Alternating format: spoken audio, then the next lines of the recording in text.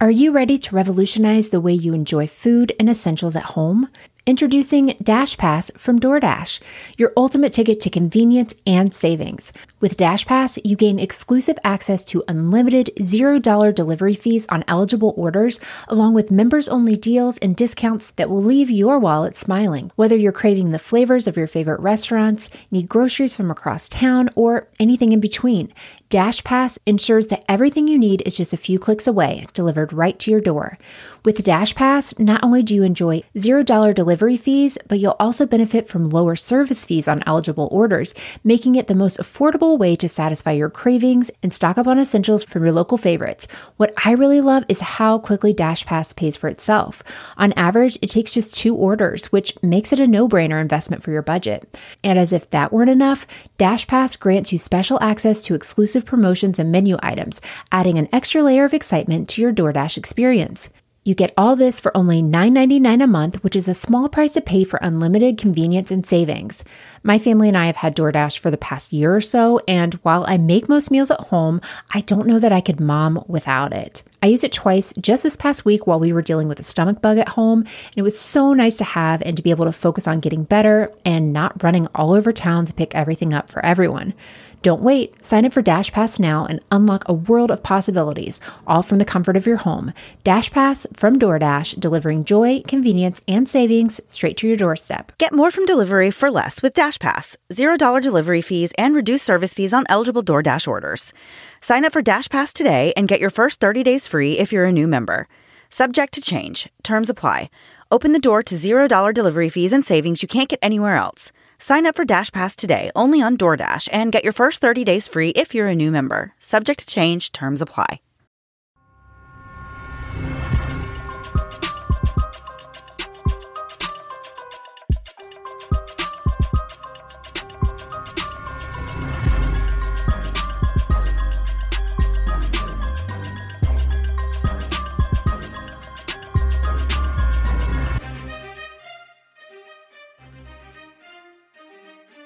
Hey guys, and welcome to the Moms and Murder Podcast, a true crime podcast featuring myself, Mandy, and my dear friend, Melissa. Hi, Melissa. Hi, Mandy. How are you? I'm doing wonderful. Good. Me too. We're going on a trip tomorrow. By the time you guys hear this, we'll be back. Yes, exactly. Yeah, I'm a little in that pre-trip mode. Right. Everybody knows that mode. I don't really have to even explain it, but you just get in that stress mode when you're about to go out of town and you have to get things ready and things ready for your kids if they're not coming with you. And it's just a lot of things. But yeah, I'm super excited. We are going out of town because, and I don't think we even mentioned this time before this episode. We normally never do. We really keep things close to the vest. I know, we really do. Yeah. But surprise, Melissa and I were invited to be a part of Podcast Movement this year. So it's in Nashville and it's this weekend. Well, actually, by the time you listen to this, you've already missed it. So we did a terrible job of announcing that we were going to be there, but we did. And yeah, we're super excited to go. We're leaving tomorrow. So we are both kind of in the same boat, I think, but I'm doing well and very happy. Oh yeah, I just looked down at my hands and I have my hands clasped, like my fist gripped, like Arthur in the cartoon, like the angry fist, like that's how clenched my fists are. And I think it's a stress thing, getting everybody ready and like washing kids' clothes and like they're not coming with me, but I know that if they don't have clean clothes, right, I know what's going to happen. Exactly. So it's getting all those little fun things done and then overpacking because you don't know what you're going to want to wear and what if you change your mind. And of then course. Shoes, are these going to be comfortable? I need to be comfortable. And then, throw in my Rothy's, of course. Hat tip to Rothy's. And, but it's going to be so much fun. I'm very, very excited. We leave tomorrow and we get to fly together. Last time we flew together, we went to New Orleans and that flight was terrifying and crazy and very hopeful. Last time we went on a trip, a tree frog was in my room, in my bed. Do you remember that? And so yes, and Melissa is not a frog person. My husband's even less of one, but I made him deal with it. Do you remember that one time you were at my house and we were by the pool and there was Yes. a really big. The opaque ones. Yes. I hate them so much. The amount of times like a ring has caught me like jumping away from a frog or like slamming my head into the door, like trying to get away from a lizard. It really could be its own like funniest home videos, but just Ring edition. That would actually be a good show. It would TM trademarking this. This is our idea. We have a new show. Wait, I Rings think they funniest have videos. Surely we're going to TM. You can't steal it from us. We're going to look that up before we release this Before we release this. I think you're onto something there. I know. This is like the most excited I've been. My hands aren't even clenched anymore. All right, guys. So we do have a new story here for you this week, and I guess we're just going to get right into it. After that intro. That was quite that was quite an exciting intro for us. There was a lot of laughter and joy. And tree frogs. Yeah, and tree frogs. All right, so we'll get right into it for this week. I think most people can look back fondly on memories of their first love, or really even just any of those silly school-age crushes that we all had growing up. Many people find lifelong love before they're even adults, and they go on to become lasting high school sweethearts. Not to get too sappy here, but puppy love and young love are some of life's greatest joys, and most of us don't realize how great and innocent it really is until we're older and everything has lost its luster. Unfortunately, not every high school love story is something ripped from the pages of a fairy tale, though. Intimate partner violence isn't reserved just for adults. Teen dating violence is also a very real thing that affects millions of teens in the U.S. This type of dating violence can include physical violence, sexual violence, psychological aggression, and stalking. 1 in 11 female teens and approximately 1 in 14 male teens have reported physical dating violence in the last year, according to the CDC. And 1 in 8 female teens have experienced sexual dating violence in the last year. This week happened in the 80s when domestic violence and dating violence weren't talked about much, and there weren't as many resources available to help the victims of abusive relationships and to help the abusers overcome their angry outbursts. It was in the early 80s when high school students Karen Ermert and Mark Willey met while hanging out at the local mall in Fairfax, Virginia. If love at first sight was a thing, Mark seemed to be experiencing that whenever he saw Karen for the first time. It was really no question why. Karen had this natural beauty about her that caught the attention and turned the heads of many of her peers. She was described by author Gene Weingarten as being, quote, effortlessly beautiful with a broad, intelligent face under feather blonde hair, end quote. Gene Weingarten actually wrote a lot about this story, and a lot of the source materials we have for this story are from things from his research. Karen evidently gave other girls hair envy with her naturally feathered 80s hair, the same style that women of that era paid really good money for in a salon, or you asked your mom to cut for you in your hair and it did not turn out so effortlessly beautiful. Ask me how I know. Hair. Yeah.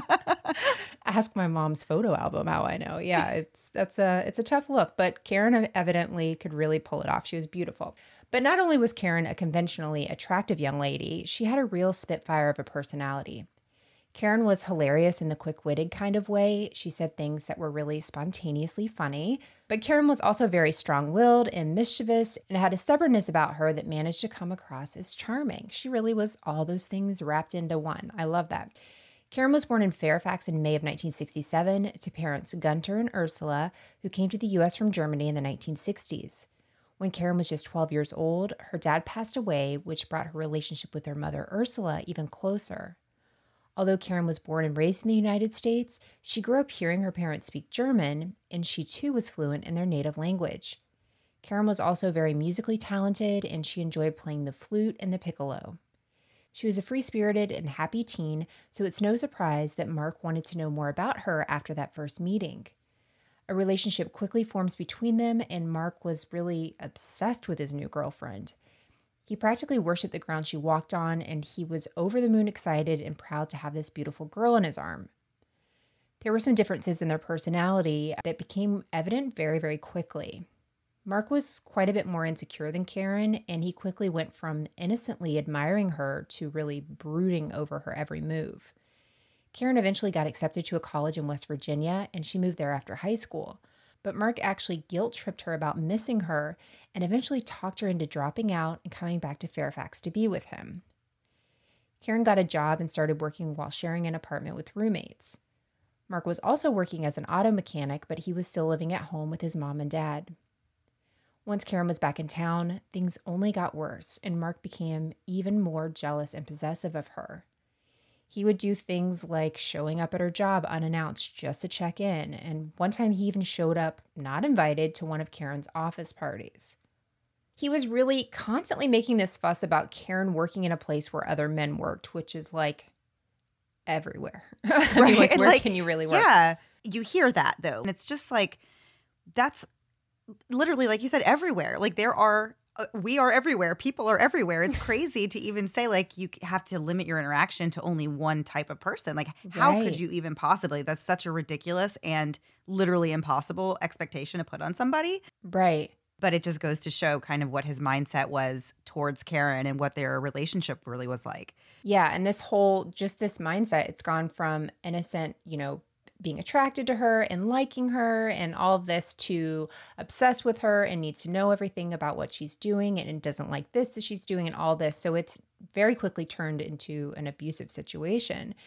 Mark's jealousy eventually fueled an irrational need to have tabs on Karen at all times. He wanted to know where she was, he wanted to know what she was doing, and he definitely wanted to know who she was with. He would often get in his car and follow her to find out the answers to these questions. Mark also acted irrationally when he and Karen would be out together and any random stranger looked her way and smiled. If Karen would smile back or say hello, he would say to her, quote, "What are you looking at them for?" end quote. So it's obvious to us now that these behaviors were abusive because we've been taught more about what abuse can look like. Gene Weingarten later wrote, quote, "Mark was a young man who was furiously in love with a young woman, and I'm using the word furiously deliberately. He was what we would now call a stalker," end quote.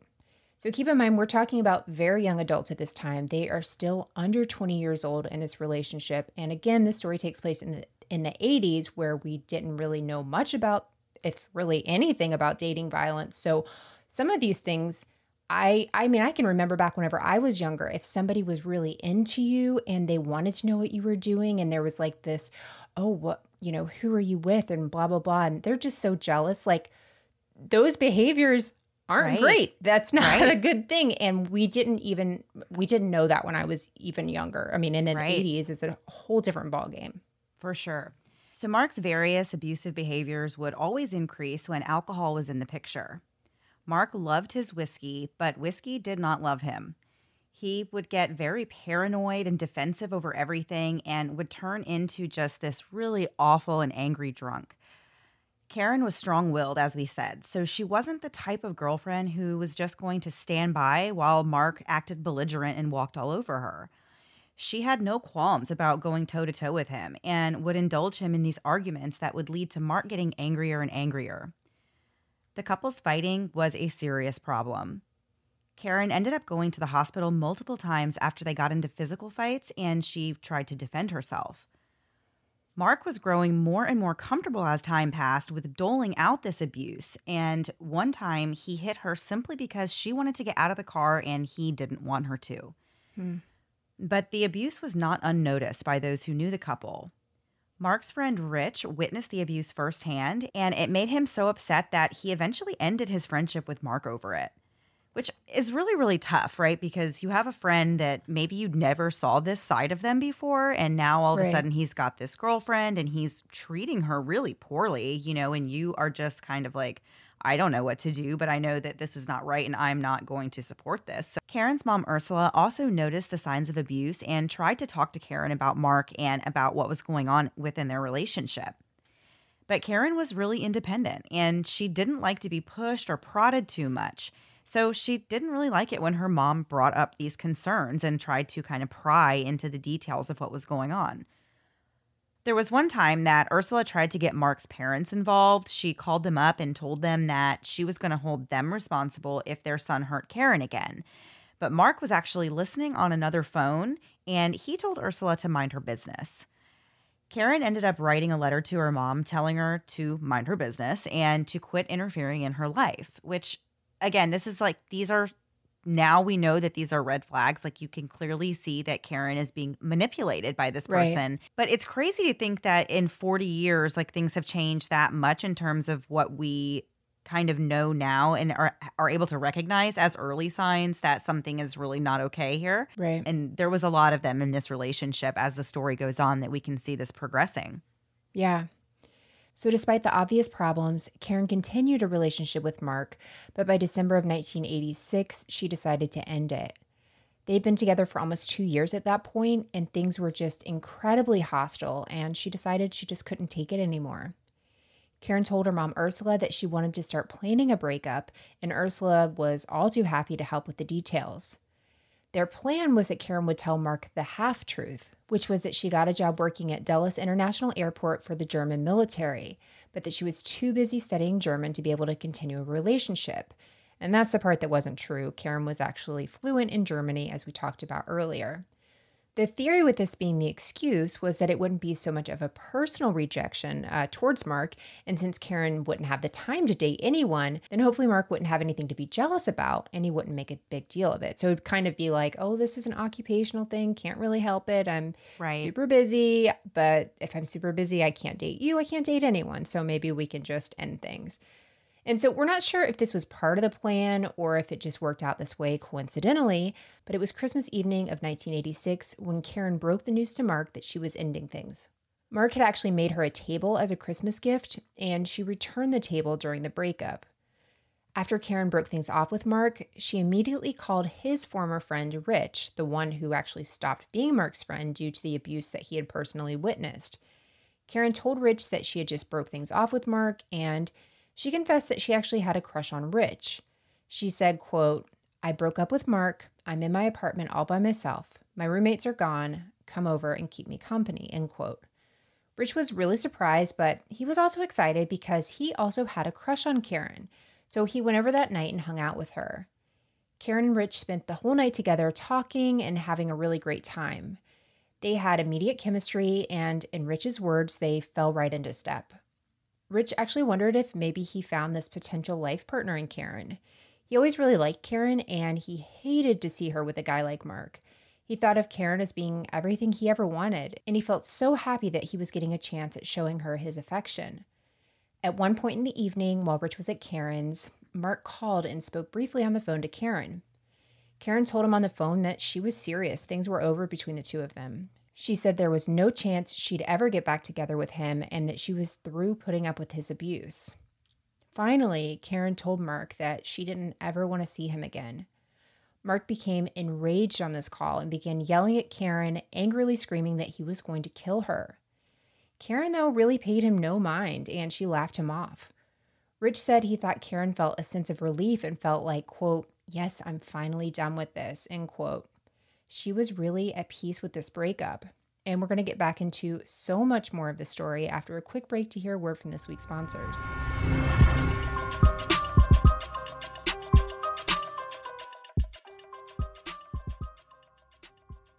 Vacations are needed now more than ever, but the actual planning of a vacation is not my idea of a good time. Everything from where I want to go to what I want to do and where I want to stay, it's all a hassle. By the time I've opened up my browsers to get started, the only thing I'm ready for is a nap. But thanks to Apple Vacations, when I want to schedule my next family getaway, they're there to help me get it all planned. Apple Vacations is your one-stop shop for the summer vacation of your dreams. Apple Vacations has been around for more than 50 years and is known as America's favorite vacation company for good reason.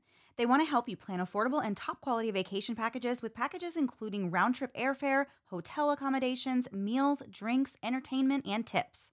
Vacations are fun, but planning isn't. But Apple Vacations can at least make the planning easy. With destinations throughout Mexico, the Caribbean, and even Central and South America and Hawaii, there's no need to open 50 tabs on your browser to do it yourself when the great folks at Apple Vacations literally do this for a living. And because life can be unpredictable, you can book confidently when you add Travel Protection Plus to your trip, which means you can cancel or change your reservation at no additional change fees. For a limited time, you can take $75 off your stay at Live Aqua, located in Cancun or Punta Cana, with promo code SAND75. Go to applevacations.com/moms-murder to get this steal of a deal to your favorite Live Aqua in Cancun or Punta Cana today. While my kids don't always get the value of a good night's sleep, I sure do. And I know how important it will be during the school year for all of us to be well rested. And Sleep Number makes my dreams a reality. And even more than that, Sleep Number beds allow you to take charge of your sleep with their custom settings. I like a slightly softer bed, so I'm sleeping great at a Sleep Number 30, while on the other side of the bed, my husband likes his side a little firmer at a 40. And if you aren't sure where to start, you can visit a Sleep Number store where you'll get the VIP treatment and the employees will make sure you find the perfect bed just for you by trying out all the beds available in the store. I thoroughly enjoyed the opportunity to check out different bed options, and the one I landed on I refer to as my cloud bed because it feels just like sleeping on a fluffy cloud. I discovered that my perfect Sleep Number setting is a 30, just like Melissa, but occasionally I even go down to a 25 for an even softer, fluffier experience. And Sleep Number really makes delivery so simple. I was given a window for the delivery, and the guys that came to deliver it even helped us move our old bed to my daughter's room. They took the time to explain all the functions to me, including things like the snore button and my favorite, zero gravity.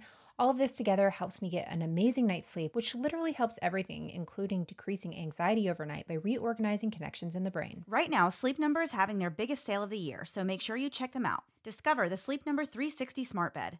Special offers for a limited time, only at Sleep Number stores or sleepnumber.com/moms. And now back to the episode.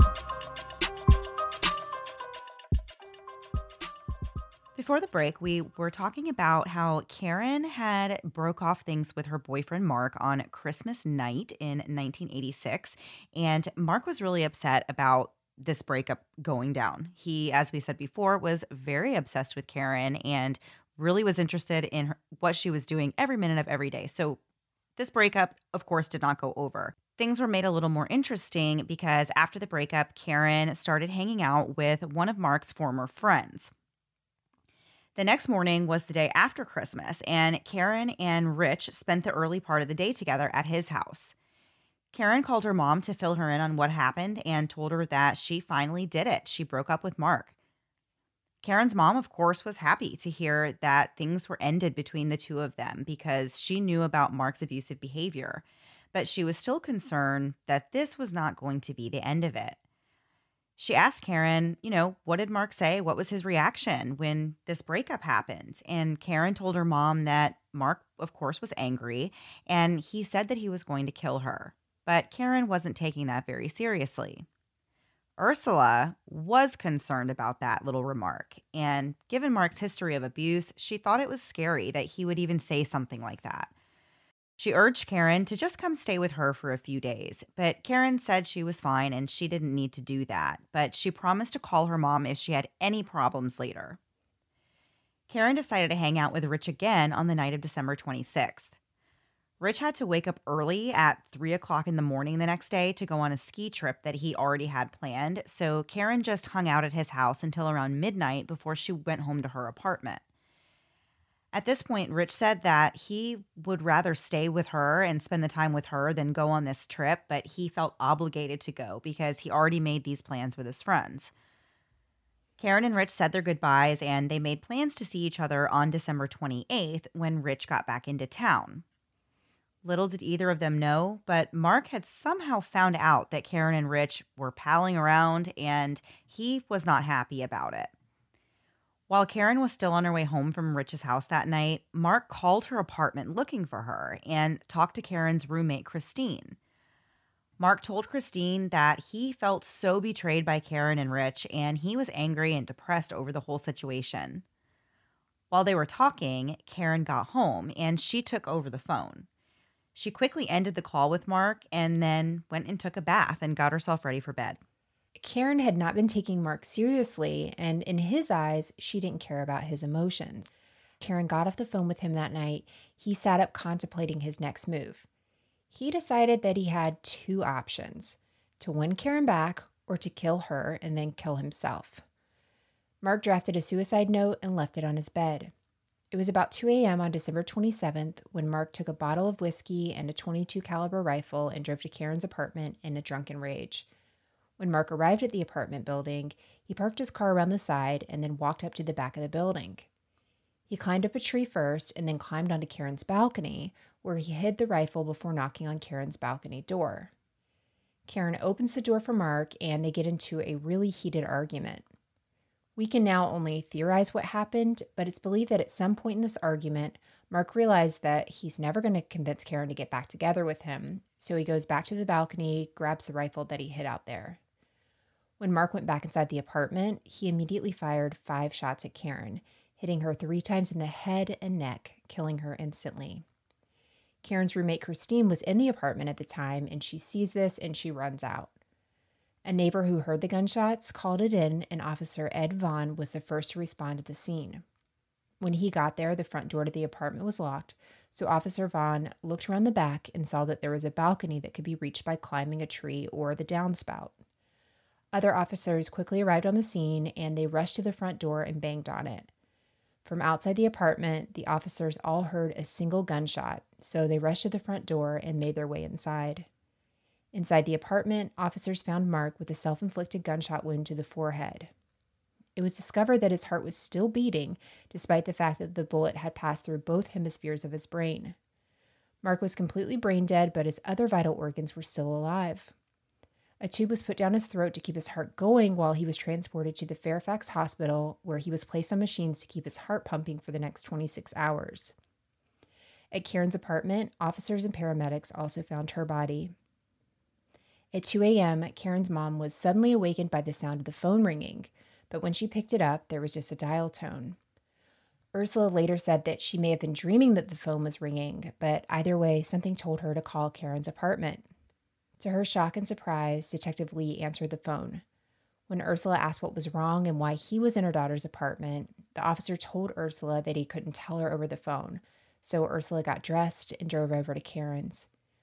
When she arrived, Detective Lee told her the heartbreaking news. He said it was the saddest thing he had ever had to do as a police officer. Karen's mom was totally shattered whenever she learned that Mark had actually murdered her daughter. After her death, when Ursula was helping to gather Karen's belongings, she found some notes that Mark had written to Karen.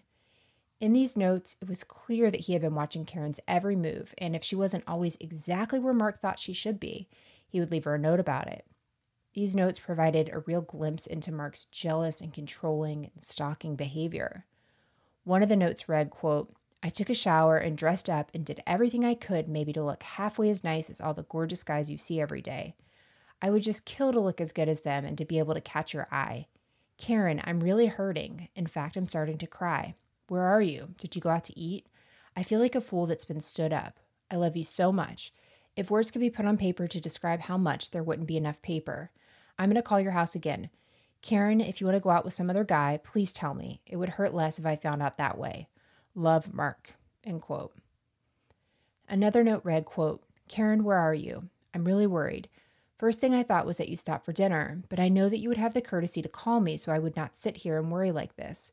I'm always worried about you being in an accident because I would be the last to hear. God, if you aren't okay, I'll kill myself. You don't know what you mean to me." End quote.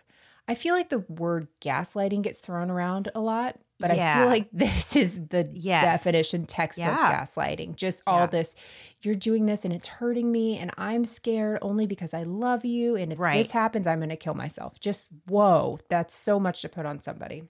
Absolutely. It's a ton. So as tragic and upsetting as this story already is, and as much as we wish Karen was still alive today, this is one story that actually does have somewhat of a happy ending. When Mark's parents arrived at Fairfax Hospital after the shooting, they were informed that their son was totally brain dead, but that his heart was still beating. The hospital's transplant coordinator spoke with them and asked for their permission to donate Mark's heart to a patient who was a 20-year-old woman in need of a transplant. Now, here's the thing about heart transplants in the mid-1980s. They weren't really a widely practiced thing. The first ever successful heart transplant was done in 1967 in Cape Town, South Africa, by a doctor named Christian Barnard. His patient ended up dying 18 days later, but the doctor tried again with a new patient who ended up living for 19 months after the transplant, although he did have health issues for the majority of the time. Shortly after these attempts, an American doctor attempted a transplant, but the patient only lived for 6 hours, so they weren't really great results. As the years passed, the survival rates increased, but the results of heart transplants were overall still not very good. It was more often than not that a body would reject the new organ. Eventually, it got to a point where heart transplants were reserved only for special circumstances, and the procedure as a whole was used sparingly for years before pretty much coming to a complete stop until in 1983 when an anti rejection drug was released into the market. This completely changed the game for transplantation. After this drug came out, heart transplants began again, but only really in big teaching hospitals. It's truly incredible to think about the doctors and the surgeons who pioneered things like heart transplants, because for a very long time, this was something that wasn't even taught in medical school, which, yeah, it's just crazy to think about. People who experimented and really did this and paved the way for doctors today. So the 20-year-old woman that was in need of a heart transplant was named Eva Baisley, and she just happened to be lucky enough to be under the care of Dr. Ed Lefrak, who was the chief of cardiac surgery at the Fairfax Hospital. Dr. Lefrak was a highly regarded surgeon who felt passionate about being able to provide transplants to patients in need. In 1985, though, this was a very uncommon surgery, and it was actually illegal to perform them. So for years, Dr. Lefrak fought with local health agencies for permission to even perform transplants. He was always told no, and that there wasn't enough of a demand for this. Dr. Lefrak did not give up, though. For 2 years, he and his surgical team would spend their free time practicing heart transplants on bodies in the morgue. They did obtain permission from these families, but he literally taught himself and an entire surgery team how to do heart transplants on human cadavers. Like, that's just amazing, amazing, amazing. So eventually, Dr. Lefrak came up with a plan to get the South African doctor, Christian Barnard, to lobby the state health commissioner on Dr. Lefrak's behalf. Dr. Barnard spoke before the commissioner in March of 1986 and said that it would be, quote, immoral to not permit a qualified surgeon like Dr. Lefrak to do this surgery, end quote. The commissioner ended up giving his permission, and it was up to Dr. Lefrak to find the perfect patient. In the meantime, he and his team began obtaining the necessary supplies for heart transplant surgery, such as a cooler for the organ. So this is a fun fact. One of the nurses on the surgical team actually brought in an igloo cooler from her house that was going to be used to keep this heart on ice. So, yeah, this is just incredible. It just goes to show how not advanced things were, you know, in this field back then, where they're like, we know we need a cooler. We know we have to keep it on ice, but we don't have a cooler. Let's just use any cooler that anyone has. Right. Like, it's just, that would never happen now. I'll dump the beers out for our trip to the lake this weekend, and I'll bring you the igloo that we have. That's so crazy. So several months after Dr. Lefrak was granted permission to perform a heart transplant, this 20-year-old woman that we mentioned, Eva Baisley, was approved as a recipient and sent to the same hospital where Dr. Lefrak worked. Eva was a nursing student with just a few more credits needed to graduate, and she was also a single mom to 2 babies under the age of 2. Back in October of 1985, Eva suddenly fell ill, and she couldn't walk more than a couple feet without wheezing. Walking even a block would take her an hour, and climbing stairs was like climbing a mountain to her. Eva was diagnosed with idiopathic cardiomyopathy. In layman's terms, her heart was failing, and they didn't know why. At just 19 years old, doctors were telling Eva that without a heart transplant soon, she would die. Now that Eva was on the approved recipient list, she just had to wait for a donor and hope that she made it long enough for the chance to have a new heart. As the months passed, Eva got sicker and more weak every day. Dr. Lefrak was committed to finding a heart for her and performing this transplant. He even canceled his family's ski trip that year just in case a heart became available. He wanted to make sure that he was there and didn't miss the opportunity if something did become available. About 3 weeks after being placed on the approved list, Dr. Lefrak finally got the call that they had all been waiting for. They had a donor for Eva.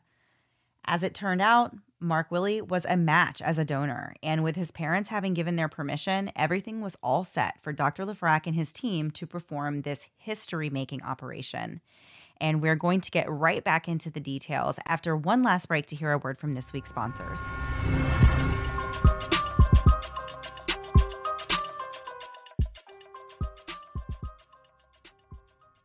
You've got the fiancé, you've got the ring, but now what do you need to do? Oh, that's right. Literally everything. But thanks to Zola, everything with your wedding can be handled. Zola's here to make planning your big day easier and less stressful by putting together everything a couple would need, all at your fingertips. They're those things that you know you need, like the invitations and vendors, but what about those things like a wedding website or a wedding registry? Zola has you covered right from the start. It's easy to see why over 1 million couples are totally obsessed with Zola. And Zola knows planning a wedding can get very expensive, and they want to help save you money. Zola tools are totally free to use, plus they even have free guest addressing, plus free shipping and returns every day. Planning your wedding should be one of the most fun and exciting things you get to do as an adult. Don't ruin your good time by being overwhelmed when Zola is just a click away. My wedding day is a blur, but I remember so much about the stress of planning the big day. All the little details and calls and emails I had to make. I only wish Zola had been around back then to take some of the pressure off. One of the things that really makes me envious of you new spouses-to-be is that Zola even pre-screens vendors, so you can answer a few simple questions about what you need and what you're looking for, and they can help you match and find the perfect vendor. See what all those 5-star reviews are about. Go to zola.com/moms today and use promo code SAVE50. That's SAVE50 to get 50% off your save the dates. For peace of mind, you'll receive free change the dates with your purchase. That's zola.com/moms, promo code SAVE50. We're all true crime fans here, and I bet we'd all like to think that given the opportunity, we could even solve a crime ourselves. With the Cold Case series, you now have that chance. Think Fun presents the Cold Case series, where either on your own or with a group of friends, you can comb through the evidence of the decades-old fictional murder of Andy Bailey, a 23-year-old investigative reporter who was found shot to death in England.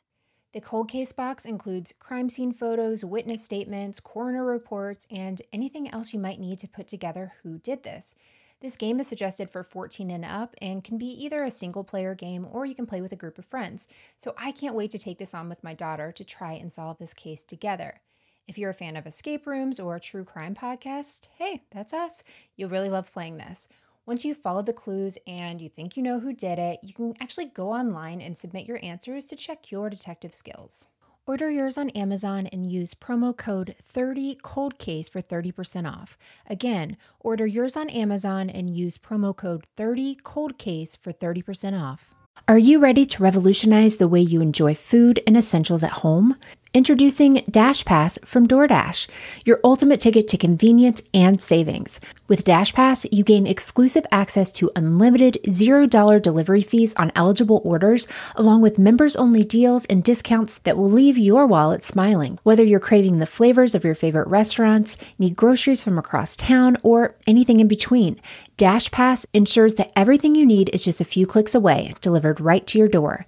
With DashPass, not only do you enjoy $0 delivery fees, but you'll also benefit from lower service fees on eligible orders, making it the most affordable way to satisfy your cravings and stock up on essentials from your local favorites. What I really love is how quickly DashPass pays for itself. On average, it takes just 2 orders, which makes it a no-brainer investment for your budget. And as if that weren't enough, DashPass grants you special access to exclusive promotions and menu items, adding an extra layer of excitement to your DoorDash experience. You get all this for only $9.99 a month, which is a small price to pay for unlimited convenience and savings. My family and I have had DoorDash for the past year or so, and while I make most meals at home, I don't know that I could mom without it. I used it twice just this past week while we were dealing with a stomach bug at home, and it was so nice to have and to be able to focus on getting better and not running all over town to pick everything up for everyone. Don't wait. Sign up for DashPass now and unlock a world of possibilities, all from the comfort of your home. DashPass from DoorDash, delivering joy, convenience, and savings straight to your doorstep. Get more from delivery for less with DashPass. $0 delivery fees and reduced service fees on eligible DoorDash orders. Sign up for DashPass today and get your first 30 days free if you're a new member. Subject to change. Terms apply. Open the door to $0 delivery fees and savings you can't get anywhere else. Sign up for DashPass today only on DoorDash and get your first 30 days free if you're a new member. Subject to change. Terms apply. Now back to the episode. So before the break, we were talking about Eva being approved for this heart transplant surgery and Mark Willey actually being a match as a donor. So Dr. Lafrac knew nothing about Mark other than he had a gunshot wound to the head. He assembled the surgical team, and by 3 a.m., they were all in the hospital preparing for surgery. In total, there were 4 doctors, 11 nurses, a physician assistant, and 2 medical instrument operators. The team then went in and removed Mark's heart. and this process went very quick. It was about 5 minutes long. They essentially really cut it out with surgical scissors. The heart was then triple bagged and placed on ice in Nurse Mary's igloo cooler. Another fun fact, the human heart should not be outside of the body for more than 4 hours for the best results. So the coolers then carried down the hall from operating room 12 to operating room 6, where Eva was already prepared and waiting. The sense of anticipation that day was thick in the OR. Everyone's extremely nervous and excited and happy. It's kind of all over the place. So Dr. LaFrac carefully removed Eva's heart, which was only functioning at 15% capacity at this time. Oh my gosh, wow. Yeah, I mean, she was on days. She had no time left. I mean, this is just incredible. And so then he starts working for hours to sew Mark's heart into Eva's chest. Once the surgery was done, though, this was really the moment of truth. Would Eva's body accept this new heart? Usually this is the point in movies where the surgeons will use an electric shock to jumpstart the new heart and get it beating. But in this case, they didn't even need to do that. After a bit of massaging, Eva's new heart began beating on its own. I have literally chills. Yes, when I was reading it before, when we were looking over this before I did, and now I just still do. It's just incredible. So Dr. LaFrac later said that he wasn't scared to perform the surgery because he'd done it many, many times in the morgue. This man is my hero. It just takes so much courage to even attempt something like this and to do it. It's amazing. It really is. It's a miracle. It's amazing. It is. And just that he was so dedicated.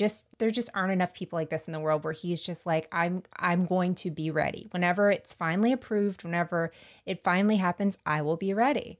On December 29th, Eva Baisley woke up with a healthy heart beating inside her body. Eva later said, quote, I just woke up. Like I just went to sleep that night, and like any other night, I'd forgotten that I was sick when I woke up, and I just wanted to go home the next day. I'm like, can I go home? I'm ready, end quote. But just because Eva's heart was beating didn't mean she was totally in the clear. Anti-rejection drugs were still needed to fool the body into accepting this heart as its own, which meant that Dr. LaFrac had to study and teach himself the ins and outs of anti-rejection therapies. He said this was a, quote, delicate balancing act of suppressing her immune system to prevent rejection without leaving her too vulnerable to infection, end quote. Eva had to spend a long time in the hospital recovering from the transplant, and she had multiple rejection scares where Dr. LaFrac and his team were worried they were going to lose her. Eva was actually placed in quarantine to protect her from being infected, and everyone who went into her room had to suit up in booties, head coverings, gowns, and other PPE. Eva was really sad and lonely during this time, and she really missed her children, who of course were not able to see her while she's in such a delicate state. Dr. LaFrac and the medical team did everything they could to be there for Eva, even just sitting with her to keep her company and bringing her things from the house. One day, Eva was really upset and told the nurse that, she just wants to go outside and breathe fresh air. So the nurse actually cleaned out her own car, dressed Eva in a mask and gloves, and took her for a drive. And they even got McDonald's along the way, but they kept that part a secret. I love that. Me too.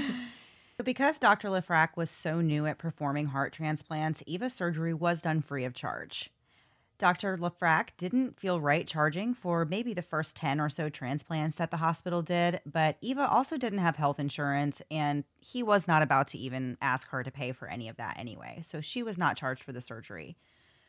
On February 14th, 1987, Eva was finally allowed to leave the hospital, but her life was far from normal or even anything like it was the way before.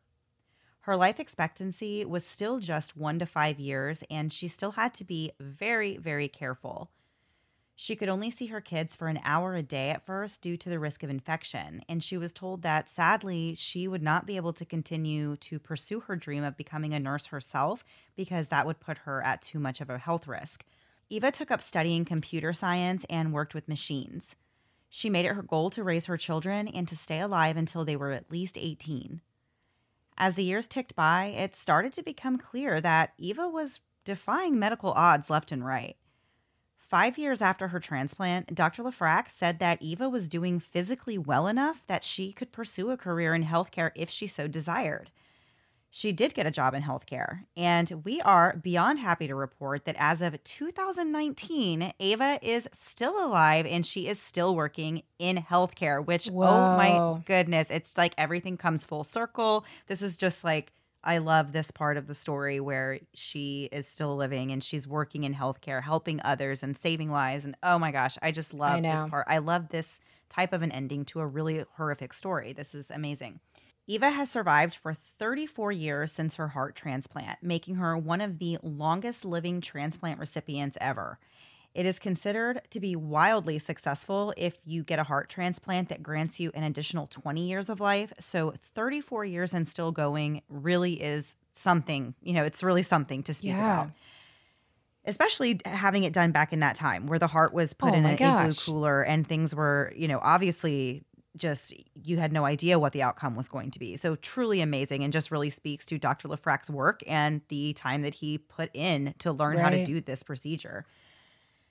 So Dr. Lefrac and Eva, on that note, are very important to each other, as you can imagine. They speak to each other every year on the anniversary of the surgery, December 28th, and they tell each other they love you, and they're just very, very dear friends.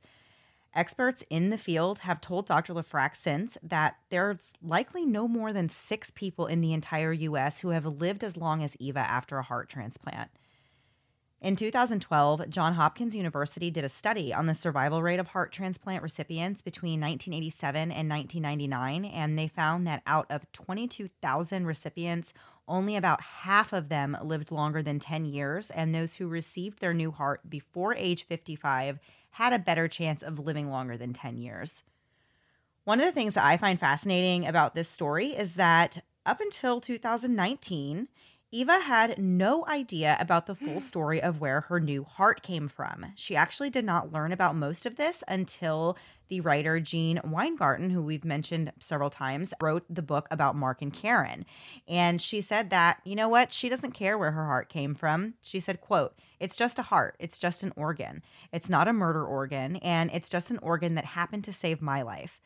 End quote. Oh my goodness. I just chills everywhere with this story. Following the transplant, Mark's father, Larry, said that he wasn't interested in meeting or knowing who received his son's heart. He said that it would be too awkward for him. So there is no connection or contact between Mark's family and Eva to this day.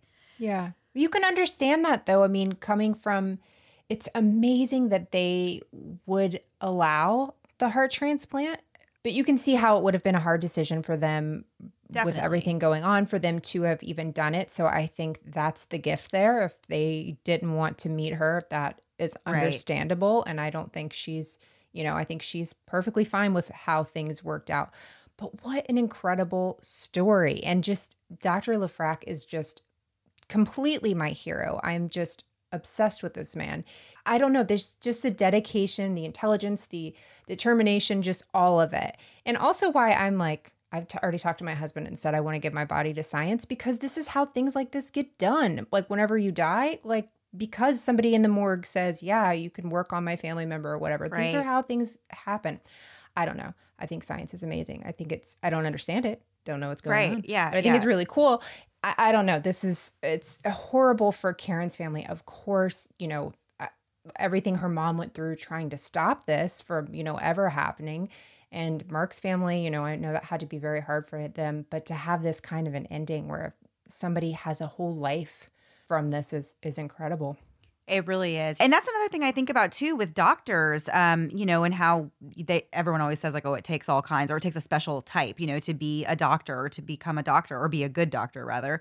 And it's so true to think about. Like it comes down to more than just education and more than just being smart and passing your tests in school and, doing it academically. Of course, that's also important. But like I said before, the courage it takes, I would not have the guts to perform a surgery like this because I would be too scared, of what could go wrong. But like you said, it's amazing. We need people that are willing to do this and that have it in them to do this kind of thing. Yeah. And I've never before wanted to go and learn more about patients that a doctor has worked with, but it's like I want to know more stories of that this doctor, has worked with people. I love those medical miracle stories, and like you see, like I feel like there used to be TV shows about those. I haven't seen them. I think it was literally called Medical Miracles. Something like that, yeah. But those marvelous medical stories and stuff like that. That might have been the name of the show. I don't know. But let me tell you, When my friend wants me to cry, she will send me one of two videos, either military homecoming or somebody listening to their kid's heart in somebody else's Oh my gosh. Yes. I will listen to will those wreck too. me. Yes. Or like somebody getting hearing aids and hearing for the first time. Gosh, Or like like a any of baby. those. Any of those. Just immediate waterworks from me. Yeah. Those get me every time. It's too much. I cannot even handle it. But yeah, this was incredible. I'm so glad we got to talk about this story. Me too. Okay, Melissa, are we ready to turn the page and move on to the last thing before we go to Nashville tomorrow? Woohoo, yes. Last thing before we start editing for Nashville tomorrow. Okay. Yeah. So this week, our kids are going back to school next week. Yay. And yay. Wait, how do I do it less excited? Yay. I can't do it. Keeps getting higher. No, we're excited. They're, it's great. Blah, blah, blah. So that's on our minds. So I asked on Twitter and Instagram, what things from your youth do you remember, the must-have things, right? Like the Lisa Frank notebooks that you wanted to have before you started to school, because kids always have that thing that they want to get, like a new pair of shoes, blah, blah, blah. So I pulled some from Instagram and Twitter. Mandy, I will read them to you, and I think you will enjoy some of these and maybe even be a little nostalgic. Did you have anything that you remember growing up, that you wanted to have? Okay. Am I crazy, or was it a thing Yes. that at one point, okay, so the pencils that were you had regular boring number 2 pencils, and then you Sure. had pushy, what do you call it, mechanical pencil? Yes. But then do you remember the ones where you pulled out the tip and you just put it in the top, and every tip had a new lead, but then it would go down, so you'd pull it out and then you would push it down and it would push out a new one. Would But it you was just push the eraser part and then you could kind of pull it out? Is that what you're saying? Kinda, but there was no eraser, because instead where the eraser was supposed to be, it was a hole basically, but you stack all these little, somebody's going to know what I'm talking about. I think somebody even wrote about it on Instagram. I had no idea what they were talking about, but I think that's what it is. Okay. There's just a hole? I'm going to Google it for you and send it to you. Okay, Google it. Okay. What's the All next right. thing?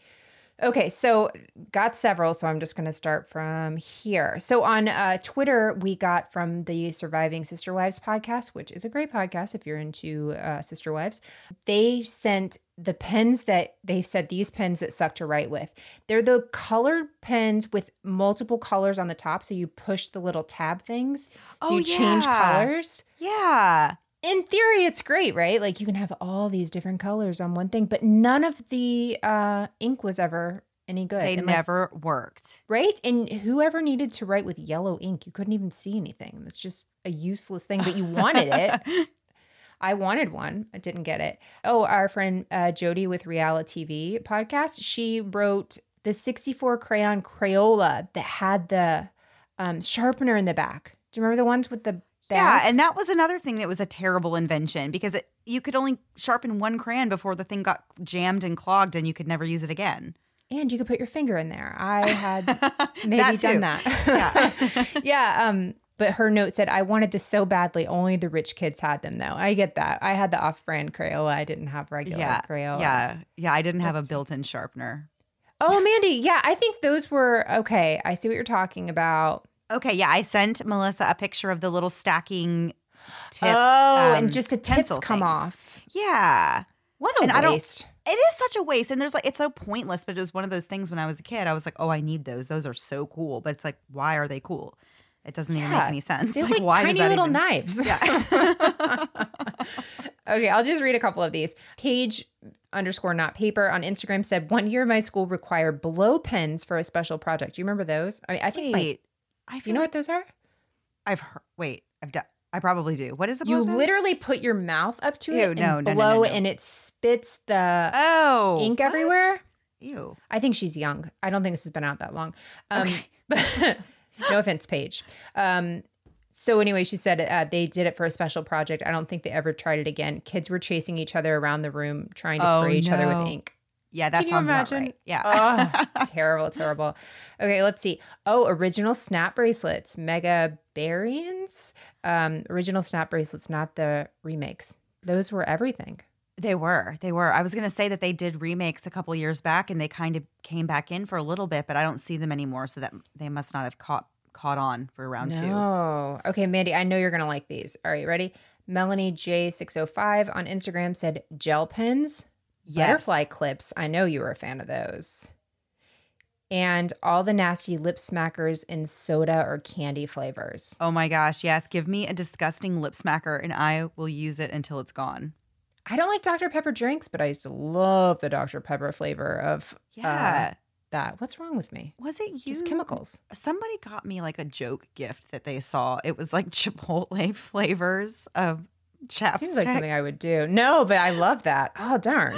I That's never good. opened them. That's one I didn't use. They gave them to whoever gave them to me was like a weird time. I threw them in a box and I don't know where they are, but I still have them somewhere. When I come across them, I might try it. Oh, like cilantro and stuff? Yeah. Oh. And I think one of them was like spicy. I was like, okay, so you're just gonna like for no reason, not even having food, just put spicy on your lips. Like No. it seems wasn't a little me. strange. No. If I see avocado stuff, I get that for you. That's about it. Okay. Mookie's. Why am I trying to even read these on Instagram? Mookie's by AJ. All right. I love the Trapper Keepers, but I was also excited about getting a new cute lunchbox. I had a blue Smurfs one that I still have. I didn't have a Trapper Keeper, but I wanted one. I love the What's a noise it Trapper made. Keeper?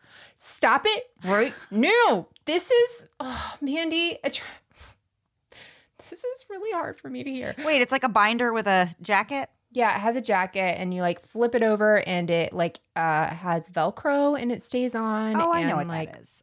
Sorry, Okay. false alarm. I know. I know false what that alarm. is. That was like, I actually got like a lump in my throat whenever I heard that. I was like, getting emotional in my old age. Yeah, that. And did you guys have to do this? I don't know why this popped in my head. We used to have to put book covers like, Yes. Right? I forgot about book covers. and you'd have to fold all your, like either you could buy paper, which I didn't do, or you could use a paper bag. Okay, Like and there was always like some people who could just do it perfect and their books were always so Yes. perfect. And like mine always looked so crappy and like my loose and mine were gosh. never on there tight or anything. No, but you had to have them on. Like you would get in trouble if you didn't have it on your books. Yeah, I Right? remember those days. Yes, Yeah. I remember those Okay. days. Like, what?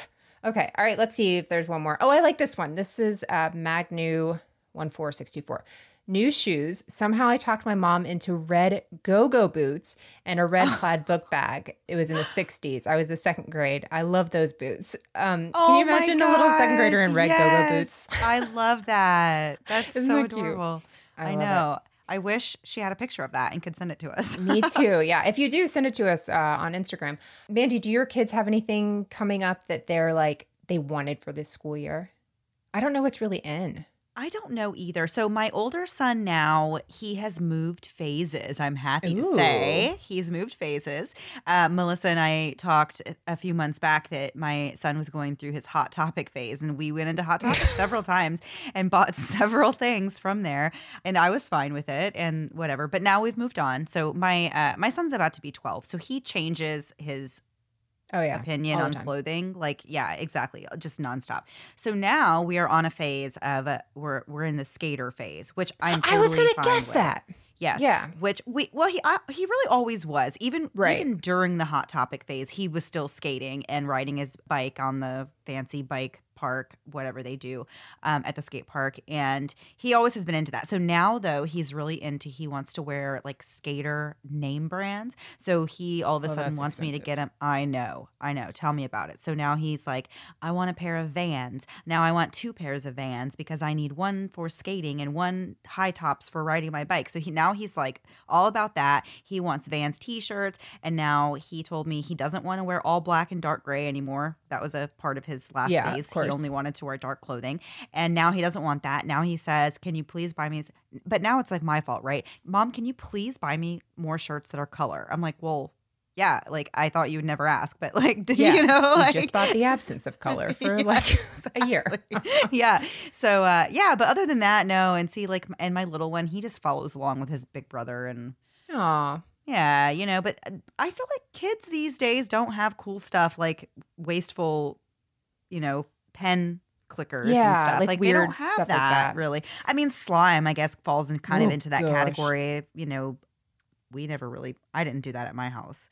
You No. did slime at your house a little bit I whenever know. yours were smaller, but Not I don't not a know. lot. I did mostly make my mother-in-law do it. yeah. I hated it. My daughter is took your son's wearing all black and she's into that. She's really into anime now. And so it's a lot of her like drawing anime stuff, which she's a really good artist, but like asking me to guess people. And I have never guessed one right. Not because of her art skills. She's amazing. I just cannot keep up with all the characters on these things. And like I tried to watch an anime with her and I was like, how are we enjoying this? I'm not understanding what's going on. So I'm being a supportive mother and like I'm like, I'll buy it for you. I just don't get what's happening here. Yeah. Yeah. And so she's into all black and all that. So you just ride these phases out. And my son is really into Minecraft. And but not like in a, it's just obsession, whatever his obsession is now. It's still Rick Astley and it's still Minecraft. It's been Minecraft for a while. Still Rick Astley. So he wants to teach me hacks. Still Rick Astley. I don't know what week we're in. Time doesn't matter anymore. Going out of town, my husband was like, our son said that he'll sleep by himself when you're gone. And I was like, yeah, right. If I leave and Rick Astley is not played, I'm not coming home. If he gets away with not having to listen to Rick Astley, I'm just not coming back. That's maybe not he'll fair. Forget about it by the time you come back. Maybe that's the won't. trick, and it will be all gone when you come home. I just can't even imagine. I posted on, I think, Instagram and Twitter that Rick Astley's Never Gonna Give You Up got like 1 billion downloads. Yeah. Something like, and my son did half of them. It's just constant. So it's been fun. Yeah. So anyway, so school starts. School starts for us here. If school starts where you are, good luck to parents. Good luck to everybody dealing with traffic because that's always like I feel like every first week, isn't it? Yeah, for sure. I feel like not everyone. I feel like people that live north of us anyway, like they start so much later. It's so we start so early whenever I'm like thinking like, oh my goodness, it's only the first week of August. And I have friends, and people that I just interact with that they're like, oh, my kids don't go back to school for another month. And I'm like, oh my gosh, it's so crazy how early our kids go back to school here. I remember when we were younger, though, we went back after Labor Day. So I don't know if it's like hurricane thing that we keep pushing it back or what it is. But yeah, it's slowly moved back. So it's weird that it's not after Labor Day, but we get out earlier too. So I'll take it. Yeah. All right, guys. Well, that was our episode for this week. And we will be back next week. Same time, same place, new story. Have a great week. Bye. Thanks so much for listening to the Moms and Murder podcast. Make sure to check back with us next week for a new episode. You can also find us at momsandmurder.com, where you can connect with us via social media. Please make sure you subscribe and give us 5 stars, because giving us 4 stars would be a crime. Thanks so much.